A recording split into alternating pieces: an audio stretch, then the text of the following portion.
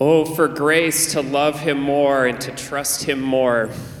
God's word calls us to rejoice in him because all that we need and all that we desire is found in Christ. It's available to us by grace through faith. And may we embrace that this morning as we rejoice in him. Our call to worship is from Psalm 105, verses 1 through 4.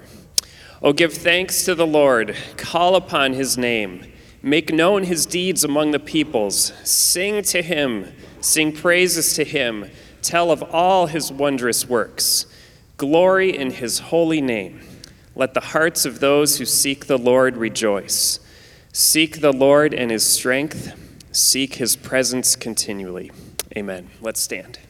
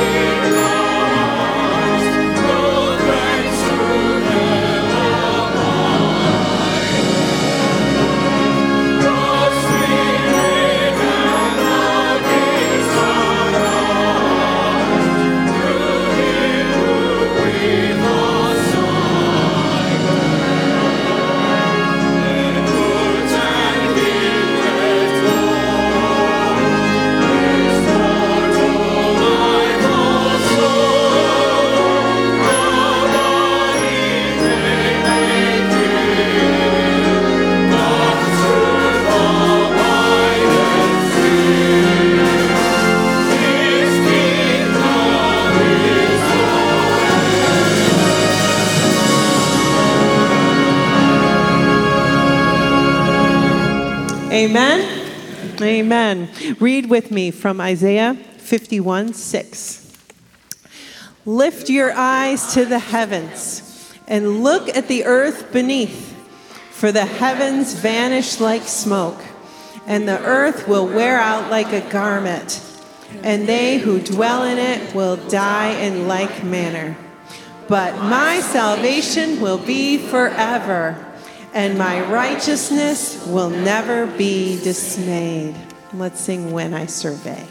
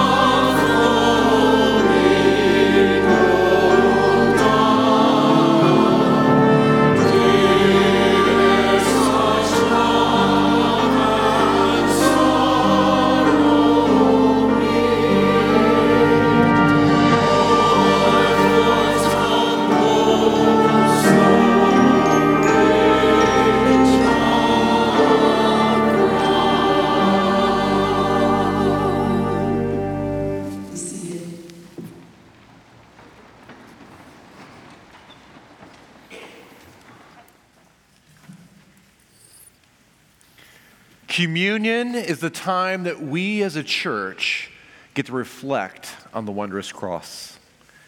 In light of what we just sang, Jesus himself establishes this practice for us to both remember and celebrate what he's done. He did it in such an experiential way that we can taste and see what he went through and what it means for us. Communion for us as a church is a practice we do as those who are professing believers in Christ. If that's not you today, if that's not you yet, I would like for you just to take a few moments as we listen, as we reflect on some words, and consider placing your faith and trust in Jesus so that you too may join us at the table in reflecting on who Christ is. This morning, as a part of our reflection, we are going to read the Apostles' Creed to remind us of the fullness of who God is and what he's done.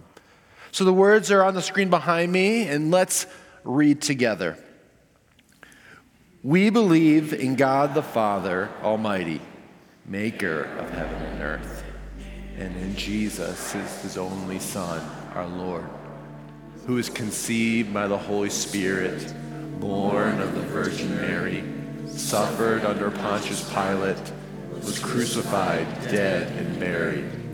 On the third day he rose from the dead. He ascended into heaven and sits at the right hand of God the Father Almighty. From there he shall come to judge the living and the dead. We believe in the Holy Spirit, one holy Christian church, the communion of saints, the forgiveness of sins, the resurrection of the body, and life everlasting. Amen.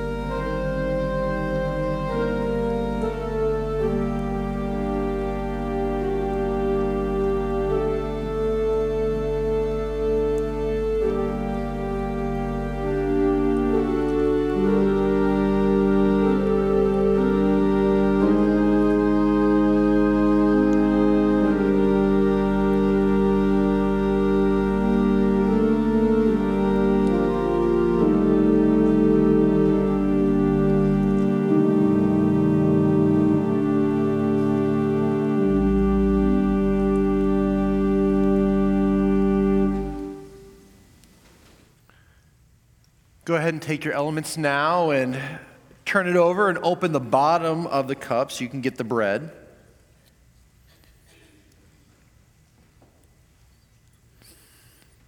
And Paul reminds us in 1 Corinthians what communion means. And he says this: the Lord Jesus, on the night that he was betrayed, took the bread which had been given to him and gave thanks. And he broke it and said, "This is my body, which is broken for you. Do in remembrance of me." Let's partake.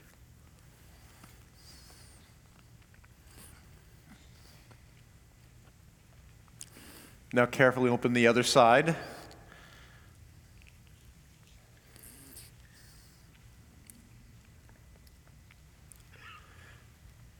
In the same way, after supper, he took the cup and said, "This is the cup, is the new covenant in my blood. Do this whenever you drink in remembrance of me."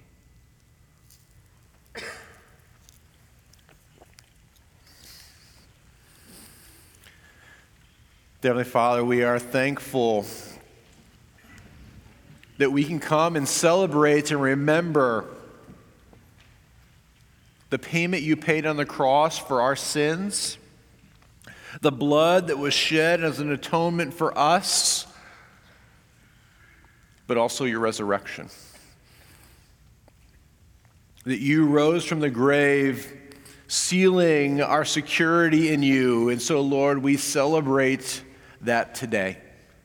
The hope that we have in you and the hope that we have in your return. We ask these things in your holy name. Amen. Let's stand and respond to communion with the last verse of When I Survey.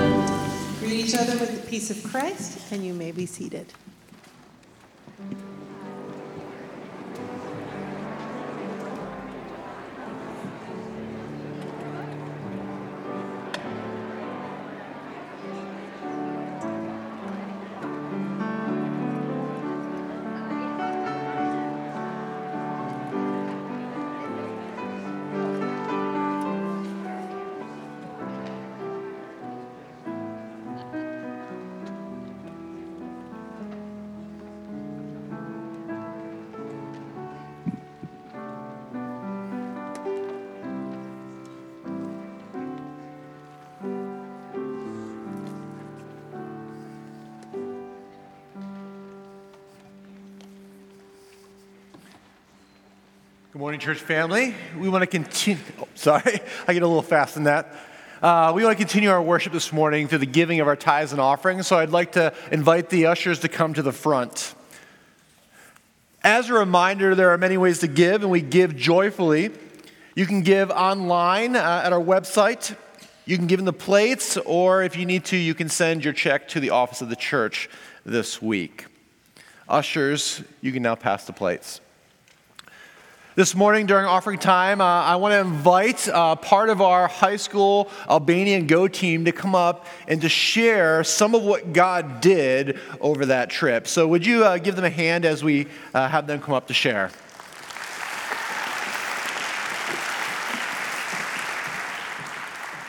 Well, thank you, Brent. For those of you who don't know me, my name is Hannah, and I help lead our high school ministry here at Wheaton Bible Church. And I also had the opportunity to help lead one of our high school Go teams to Albania, along with Brent, actually, which was super fun. And we took 8 high schoolers with us to partner with our 23-year-long missionaries there, Eric and Kathy Gundy. But we took 8 high schoolers, and 2 of them are here with us this morning. We have Yanidis and Lena. And so before we get to any of the other questions I have, Lena, could you take the task and try to summarize what we did in Albania? Yeah, so as Hannah mentioned, we went to Albania and we were in a town called Urseka, and we worked at a camp called Crossroads, which basically is an adventure camp. And what we did there is all 10 of us got to work with kids through small groups, being small group leaders. We got to do canoeing, we did crafts with them, and it was really a good time to encourage the kids through God's word and just to get to talk about God and how their faith is. And we got to do that through small group times at the end of the night, as well through chapel, and even during free time, just getting to know them. And we also, as being part of the staff, we got to make connections with the staff also that worked there during the summer through doing dishes with them after every meal, and they got to have us experience their culture by teaching us some Albanian dancing and a lot of the Albanian language. So it was really fun. Yeah, it was really fun. We served with, I think, middle school, right? 12 Yes, to 14. 12 to 14. I mean, 3 meals a day, 120 campers. It's a lot of dishes, but a lot of fun. So I know that there were so many highlights for our whole team, and Yanidis, you've been sharing a story whenever you come home about one specific highlight that you had. Could you share that story with us? Yeah, so for me, I was a small group leader, so I was able to get to know the kids in my group really well throughout the week, but there was one kid in particular that I got to know really well over breakfast. So I noticed this kid in particular wasn't really engaging in conversations during small group, so I ended up asking him, what did Jesus mean to him? And when I asked that, he looked at me like, why did I ask that? But he ended up responding how he didn't believe in Jesus because he didn't see Jesus' presence. And I found this the perfect way to share my own testimony, but also show how I've seen God's presence. So I explained to him how I've seen God's presence through the Word of God, prayer, and worship. So it looked like he was processing everything, and he ended up asking more questions, which was really cool to see. And he asked me, like, how have I continued my faith, even though I don't see it sometimes, and things like that. And I noticed that throughout the week during small group, after the conversation, he ended up engaging in conversations. So it was really cool because as I reflect, I'm like, whoa, like now he's kind of putting his feet in the water with his faith. And on the last day, he gave me a huge hug, and he was like, thank you so much for being my small group leader. And I went back and asked him the same question I asked the first time. I asked, what does Jesus mean to you now? And he said he somewhat believes now. So it showed how God was in the midst of this whole camp, because he came in not believing to somewhat believing and taking that little step.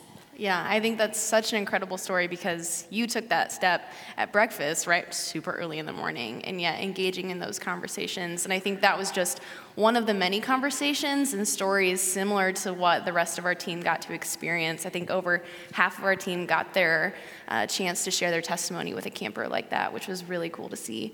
Part of this trip isn't just what we do there, but it's also coming home and asking the question, as a missional Christian, what steps are you guys taking to think about what you can engage in missionally as part of your discipleship?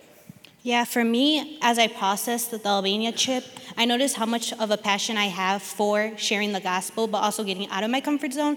So as I go to school next month, I want to be a lawyer, so I was trying to process how can being a lawyer and missionary come together.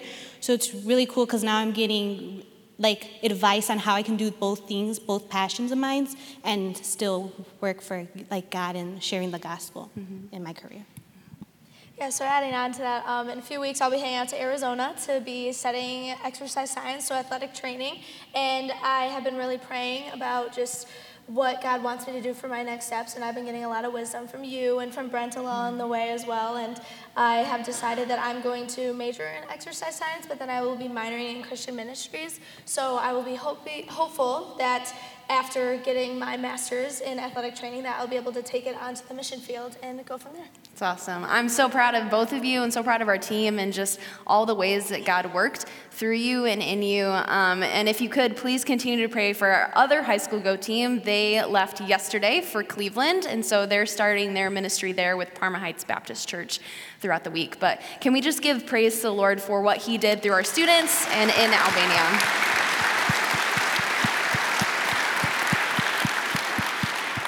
Thank you so much for sharing, and I would encourage you, if you see some of the students from the Albania team or other good teams, ask them what God's been teaching them and how God's been using them in these weeks this summer, because God's doing amazing things across the globe and in our backyards, both through all of our teams, but specifically in our high school ministry this summer. Let's pray, and as we pray, we're going to be praying about Albania and the ministry that took place there, as well as what took place in the lives of these students, and for the word this morning. So let's pray. Dear Heavenly Father, we come before you, and we give thanks for all that you have been doing, are doing, and will do throughout your entire global church. And Lord, we are thankful that we got to partner with you this summer in Albania. Lord, we thank you for the long-term service of our Wheaton Bible Church missionaries, Eric and Kathy Gundy. Lord, we pray that you would continue to empower them and work in and through them for the ministry that they have of equipping young leaders throughout the church that you have planted in Albania. Lord, we pray for all the students who came to the camp that heard the gospel, some of even which for the first time. Lord, would your Holy Spirit continue to work within the lives of those students as they go back to their towns and villages and cities. Lord, as they go back to their families, would you continue to cultivate the seeds of the gospel that you planted in their hearts. Lord, we pray for the Church of Albania, a young church that's been birthed out of the freedom now to be able to practice Christianity after communism. And we ask that you would continue to work in and through those churches as they are reaching young adults for you, and you are raising young adult leaders to lead within your church. And Lord, we specifically pray for our students, both that went to Albania, our students that are on our other Go teams. Lord, that you would work in and through their hearts, shaping them more and more into your image, but also placing in their hearts what you would have them to do for your gospel. Lord, whether it's for them to be a light in their workplace and in their spheres of influence, or Lord, if you're calling them into the mission field. Lord, place mentors and other church leaders and members around them. They're both praying for them, encouraging them, and giving them guidance to how to walk in you each day. And Lord, we ask again that you would also bless your word this morning. Lord, your word is powerful and active. And so we ask that it would speak to both our hearts and our minds today. May we see the truth of it and apply it to our lives. We ask all these things in your holy name. Amen.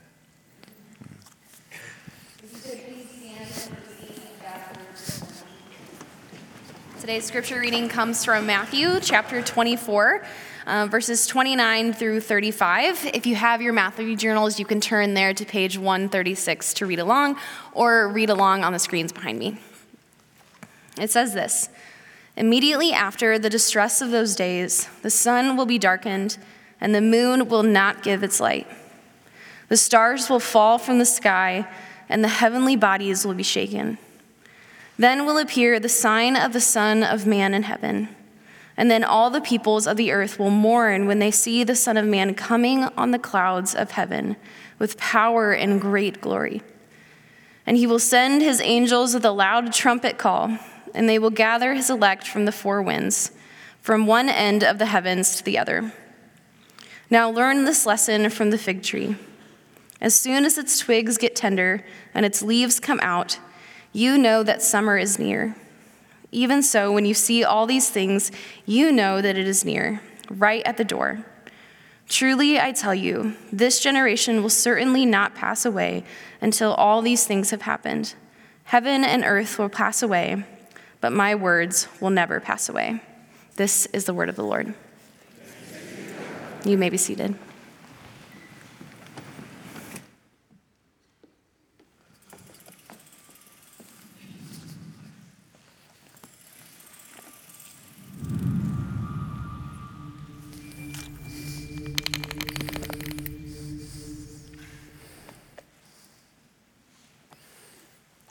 Good morning again, church family.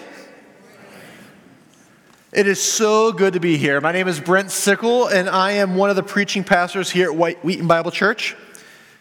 And I want to welcome those of you who come to worship here this morning, as well as those who are online. And today, as you know, we are continuing on in our study of the book of Matthew. And our message title is The Return of the King. If you know anything about me, you would realize that I can't pass over this message or this topic today without the opportunity to add a Tolkien reference.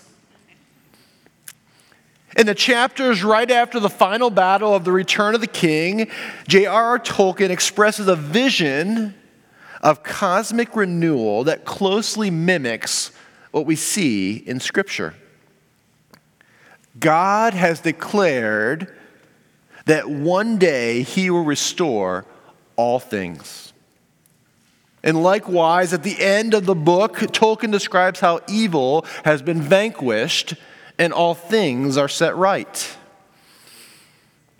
One of my favorite parts, though, comes right after the ring is destroyed on Mount Doom and Sam wakes up.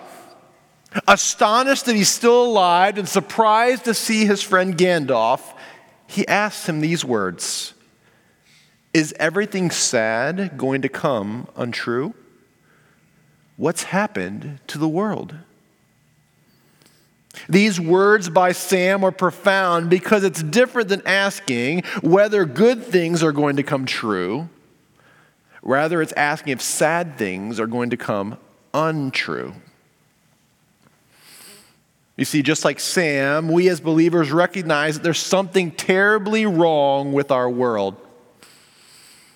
It's filled with sadness, cursed by sin, and groaning as it waits its future restoration.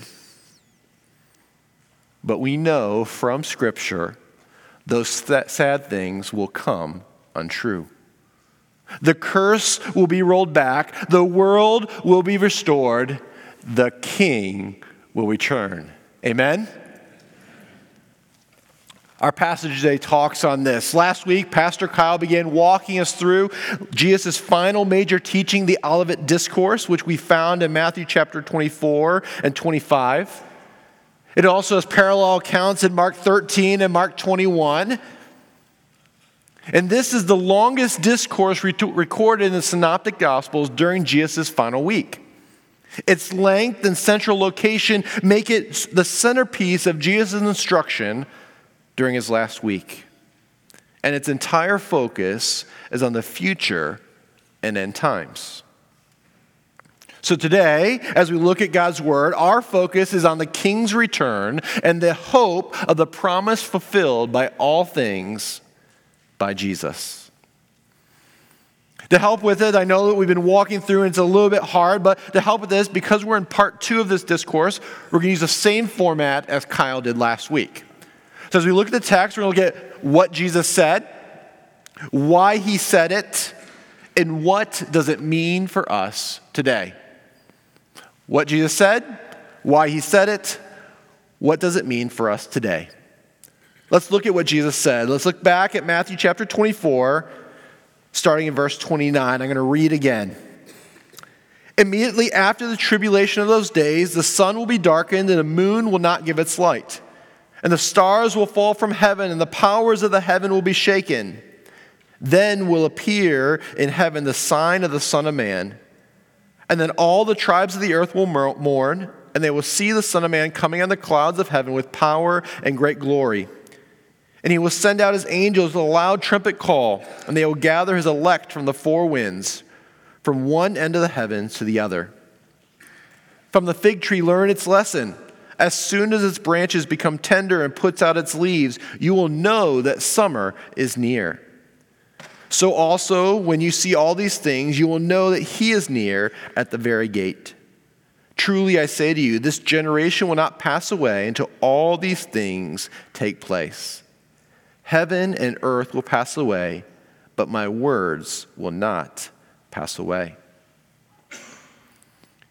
As we read all throughout Matthew chapter 24, it contains numerous exegetical points that are difficult and over the course of history have spawned many different interpretations.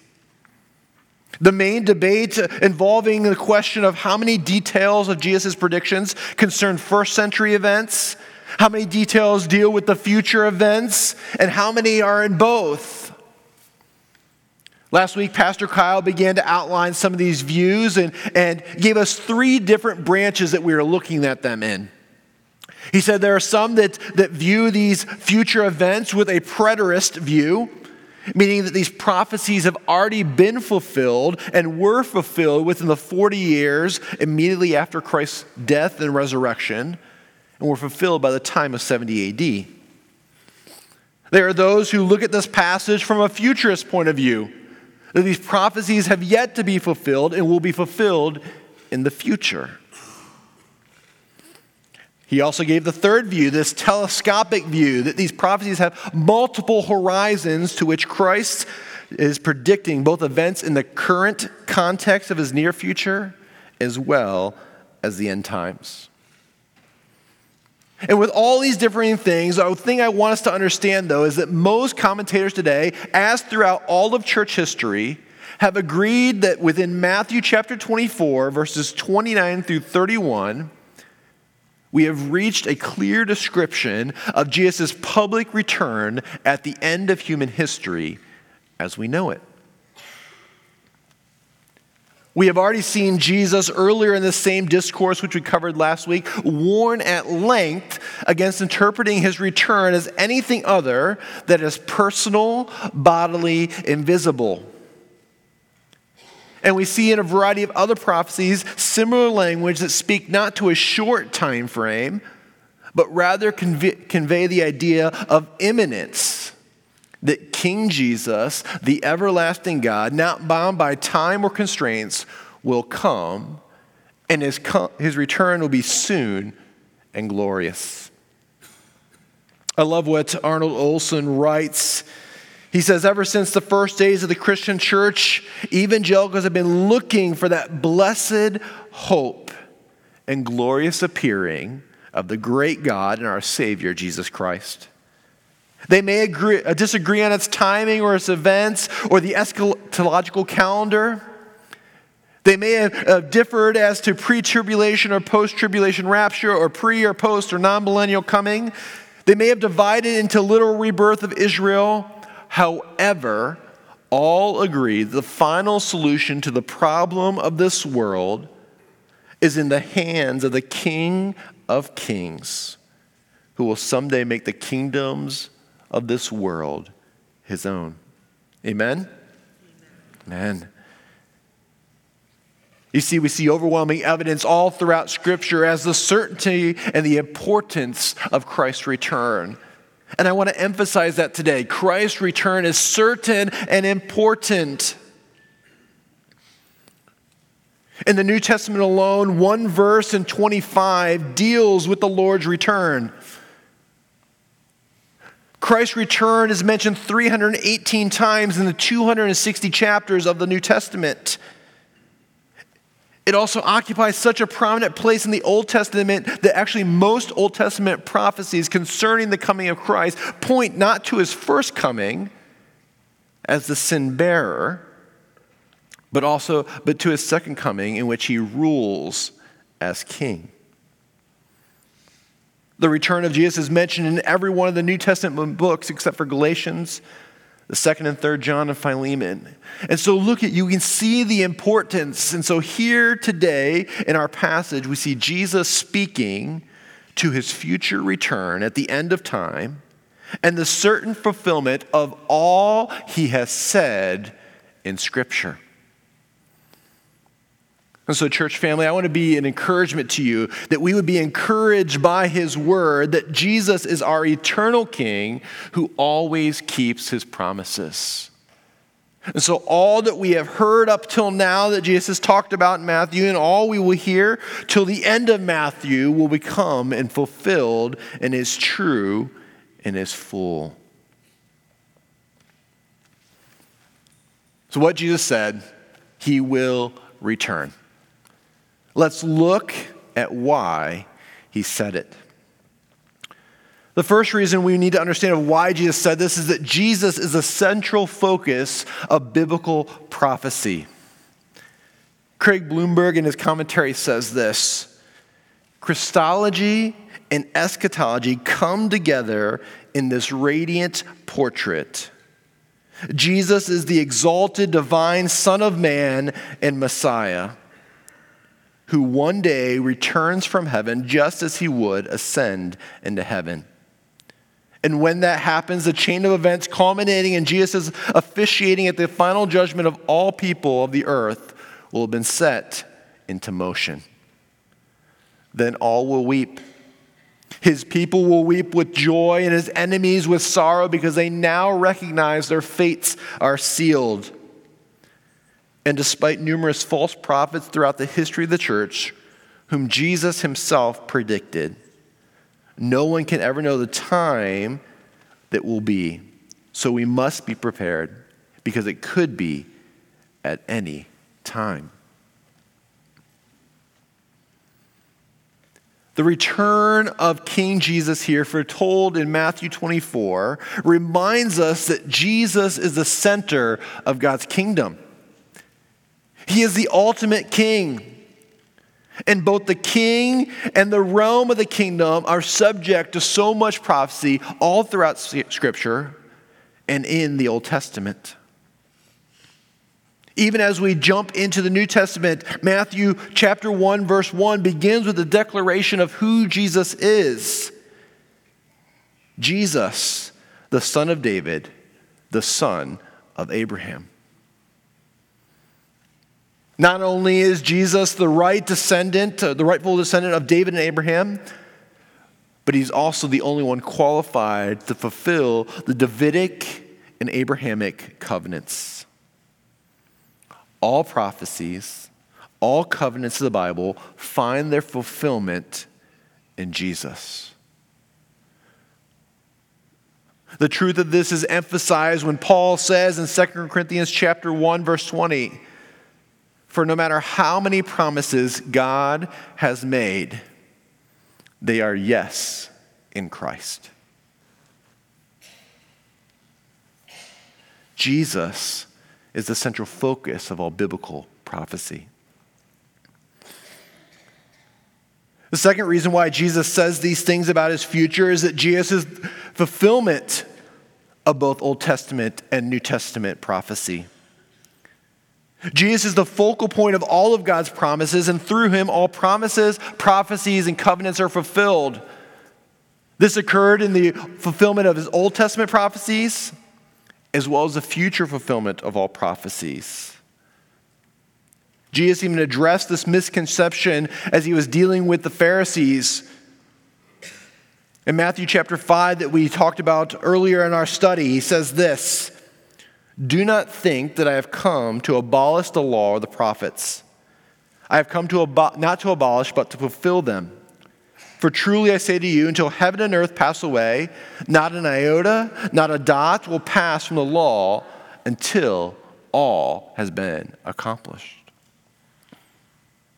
You see, we can look clearly at Scripture and see whatever it says, whatever is predicted to happen, will happen just as it says it is. God's word is truthful, and Jesus fulfills it. Jesus' emphasis on the fulfillment of Old Testament prophecies in his ministry is seen earlier in Matthew chapter 24. Jesus talks about the abomination of desolation and is speaking of Daniel. Then he explains about the events that will take place in the persecution and tribulation. He's reminding people of what was said all throughout the Old Testament prophets of Daniel, Isaiah, and Ezekiel. What I want us to see is that if Jesus viewed the details of Old Testament prophecies as important and needing to be fulfilled, so should we. The unique thing we get to see, though, is we get to see this viewpoint after the fact. And as the Gospels unfold, it becomes clearer and clearer that two comings of Christ will be necessary. And the understanding that two comings of Christ is important in grasping the fulfillment of all of biblical prophecy, both old and new. You see, the Old Testament predicted a Messiah would come and reign over a worldwide kingdom in Zechariah chapter 14. But this king would also suffer as a servant for the sins of the people in Isaiah 53. There may be little evidence in the Old Testament that these prophecies are two distinctly different things, but the truth of these two distinct arrivals of the Messiah are progressively revealed throughout the New Testament by Jesus. The reality of two comings means that the fulfillment of prophecies related to Jesus has occurs in stages. There are some prophecies that are fulfilled in Jesus' first coming, and there will be others that will be fulfilled in his return. Prophecies related to the person of Jesus, his identity as the Messiah, the suffering servant Lord, are fulfilled in his first coming. Prophecies related to his work on the cross as an atonement for sins are fulfilled. In addition, the establishment of the new covenant by Jesus with his death is the major fulfillment of Old Testament prophecy. But we see prophecies related to the end times, the judgment of the Lord, the salvation of Israel, the Antichrist, the millennium, and other events connected to Jesus' second coming. Either way, we see the focal point of prophetic events still to come in the second coming of Christ are all through Jesus. And so we as a church need to understand that the belief in the return of our King is an indispensable doctrine of Orthodox Christianity. In the New Testament, Jesus himself declares the necessity and imminency of his return. So we've looked at what did Jesus say? His return is coming. We said, why did he say it? Because it's necessary and imminent as he fulfills all of what he said he's going to do. The big thing for us now is, what does it mean for us today? We could read all these things. We could know what God's word says, and we could say, okay, Jesus is going to fulfill those things. But if it doesn't change how we live, it has not impacted us. The thing I see is that we are just as worried today about the end as the disciples were 2,000 years ago. Predictions about the end of the world have taken place all throughout history. I know when I scroll through my TV, a popular National Geographic show pops up, Doomsday Preppers. Okay, I'm not going to ask you to raise your hand if that's something you watch. But this show shows so many Americans are now stockpiling food, water, weapons, and whatever else they need for life after a catastrophic event. Each summer at the cinemas, doomsday movies fill the screens trying to envision what the end might look like. Will it be a meteor? Global warming? Nuclear war? maybe another infectious disease. At the same time, historians, scientists, and even religious leaders keep trying to predict the exact time and provide the answers to the question of the end of the world. Yet what we've just read this morning, Jesus makes it clear here in Matthew that the end is near. But the end comes the return of the King, our blessed hope as believers. So how does this reorient us? I want us to see this reorients us in three ways. First, that we're to be watchful. As the church, we are to be watchful. We are to be expectant of our King to return. Matthew 24 and verse 32, Jesus says it this way, from the fig tree learn its lesson. As soon as its branches become tender and puts all out its leaves, you know that summer is near. So also when you see all these things, you know that he is near at the very gate. When I think about being watchful and expectant, one of the things that I think about is watching a soccer match with my son Gavin. Okay, any soccer fans here? Or football? Yeah? So one of the things that you know about soccer in America or football everywhere else in the world is that how a soccer match goes. The timing goes up. It doesn't go down. It doesn't end at 0. It goes towards 90 minutes. But if you've watched soccer long enough, you realize it doesn't really end at 90 minutes, does it? No. They have this thing at the end of all these matches called stoppage time. Stoppage time is this time added to an end of a match for other things that have taken place. And as you watch it, you get to the end of a soccer match and you get the stoppage time. They put it up on a screen, and even when they show it, right, they'll say 3 minutes, 4 minutes. Is it really 3 or 4 minutes? No. It's about that time. And so as you're playing the match, you don't know the true end of the match. And so the soccer players keep playing to the very end, trying to score a goal, trying to win their team, trying to hold on to win, expectant and watchful of the final whistle. That's the picture I want us to have, that we are to be expectant of the second coming of Christ, waiting eagerly for his return. You see, Jesus and every New Testament writer after him are all eagerly waiting for Jesus to come back. You can read and hear through their words that they're straining forward to the day, almost on tiptoes as they yearn for his return.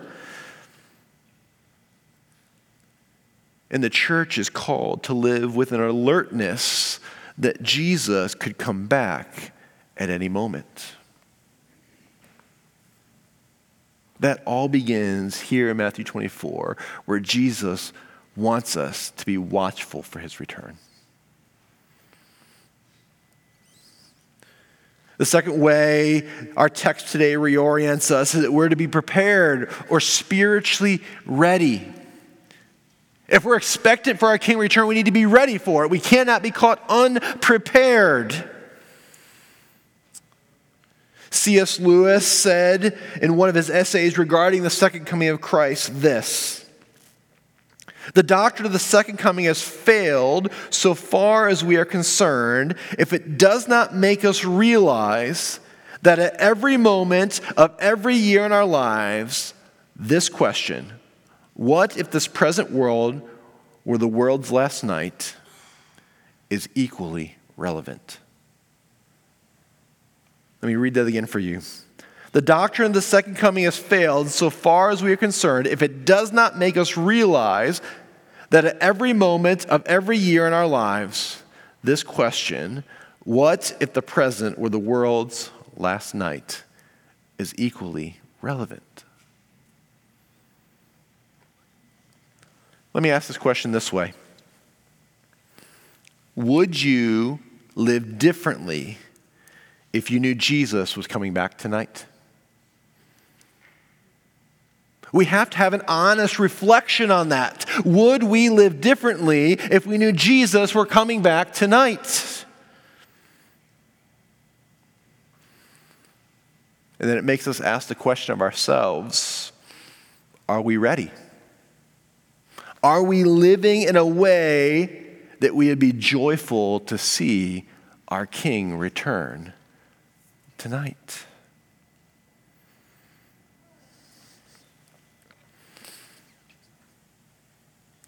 The struggle I see is I think as a church we need to live more like this.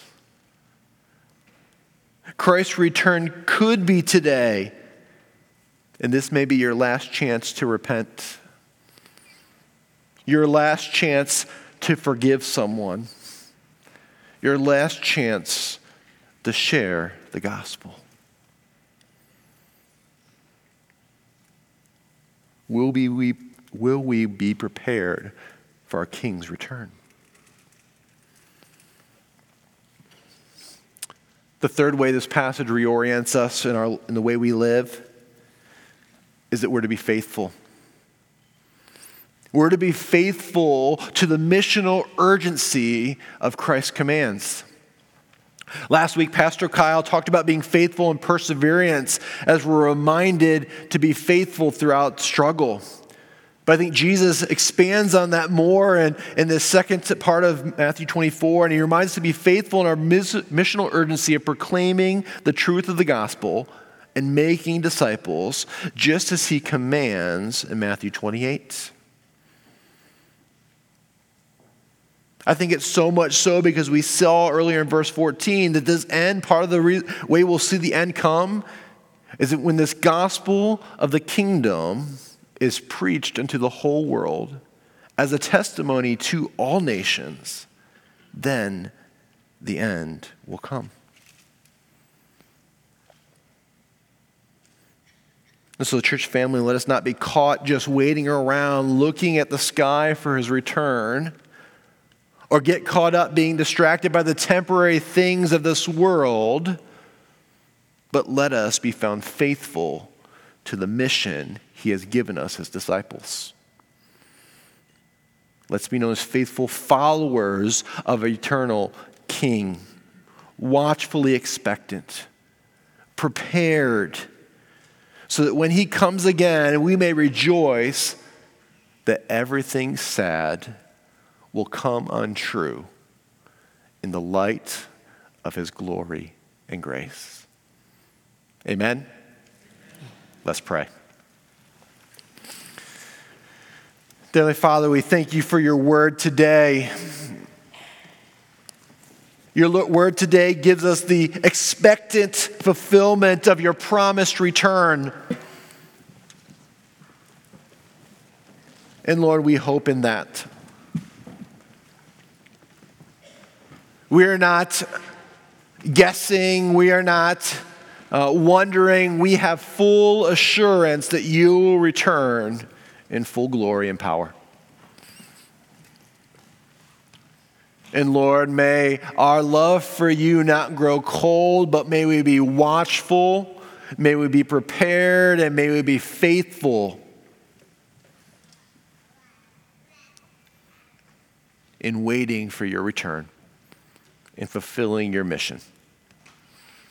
We ask these things in your holy name. Amen.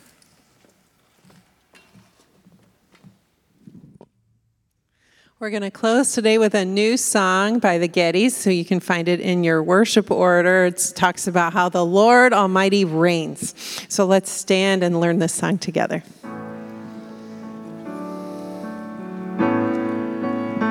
Here we go.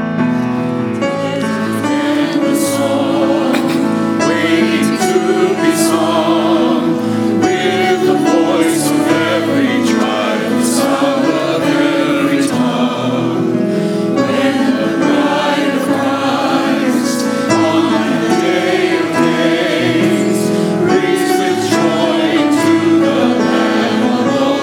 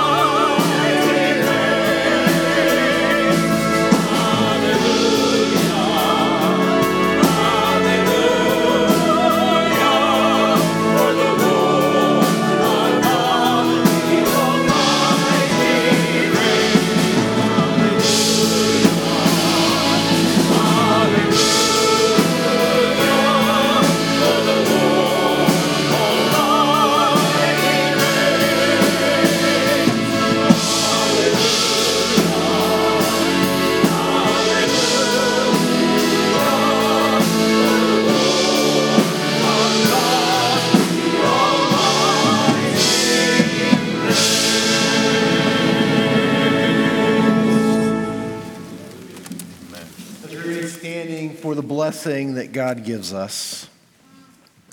May God be gracious to us and bless us.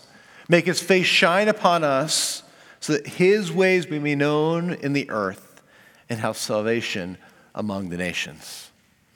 Wheaton Bible Church, you are sent.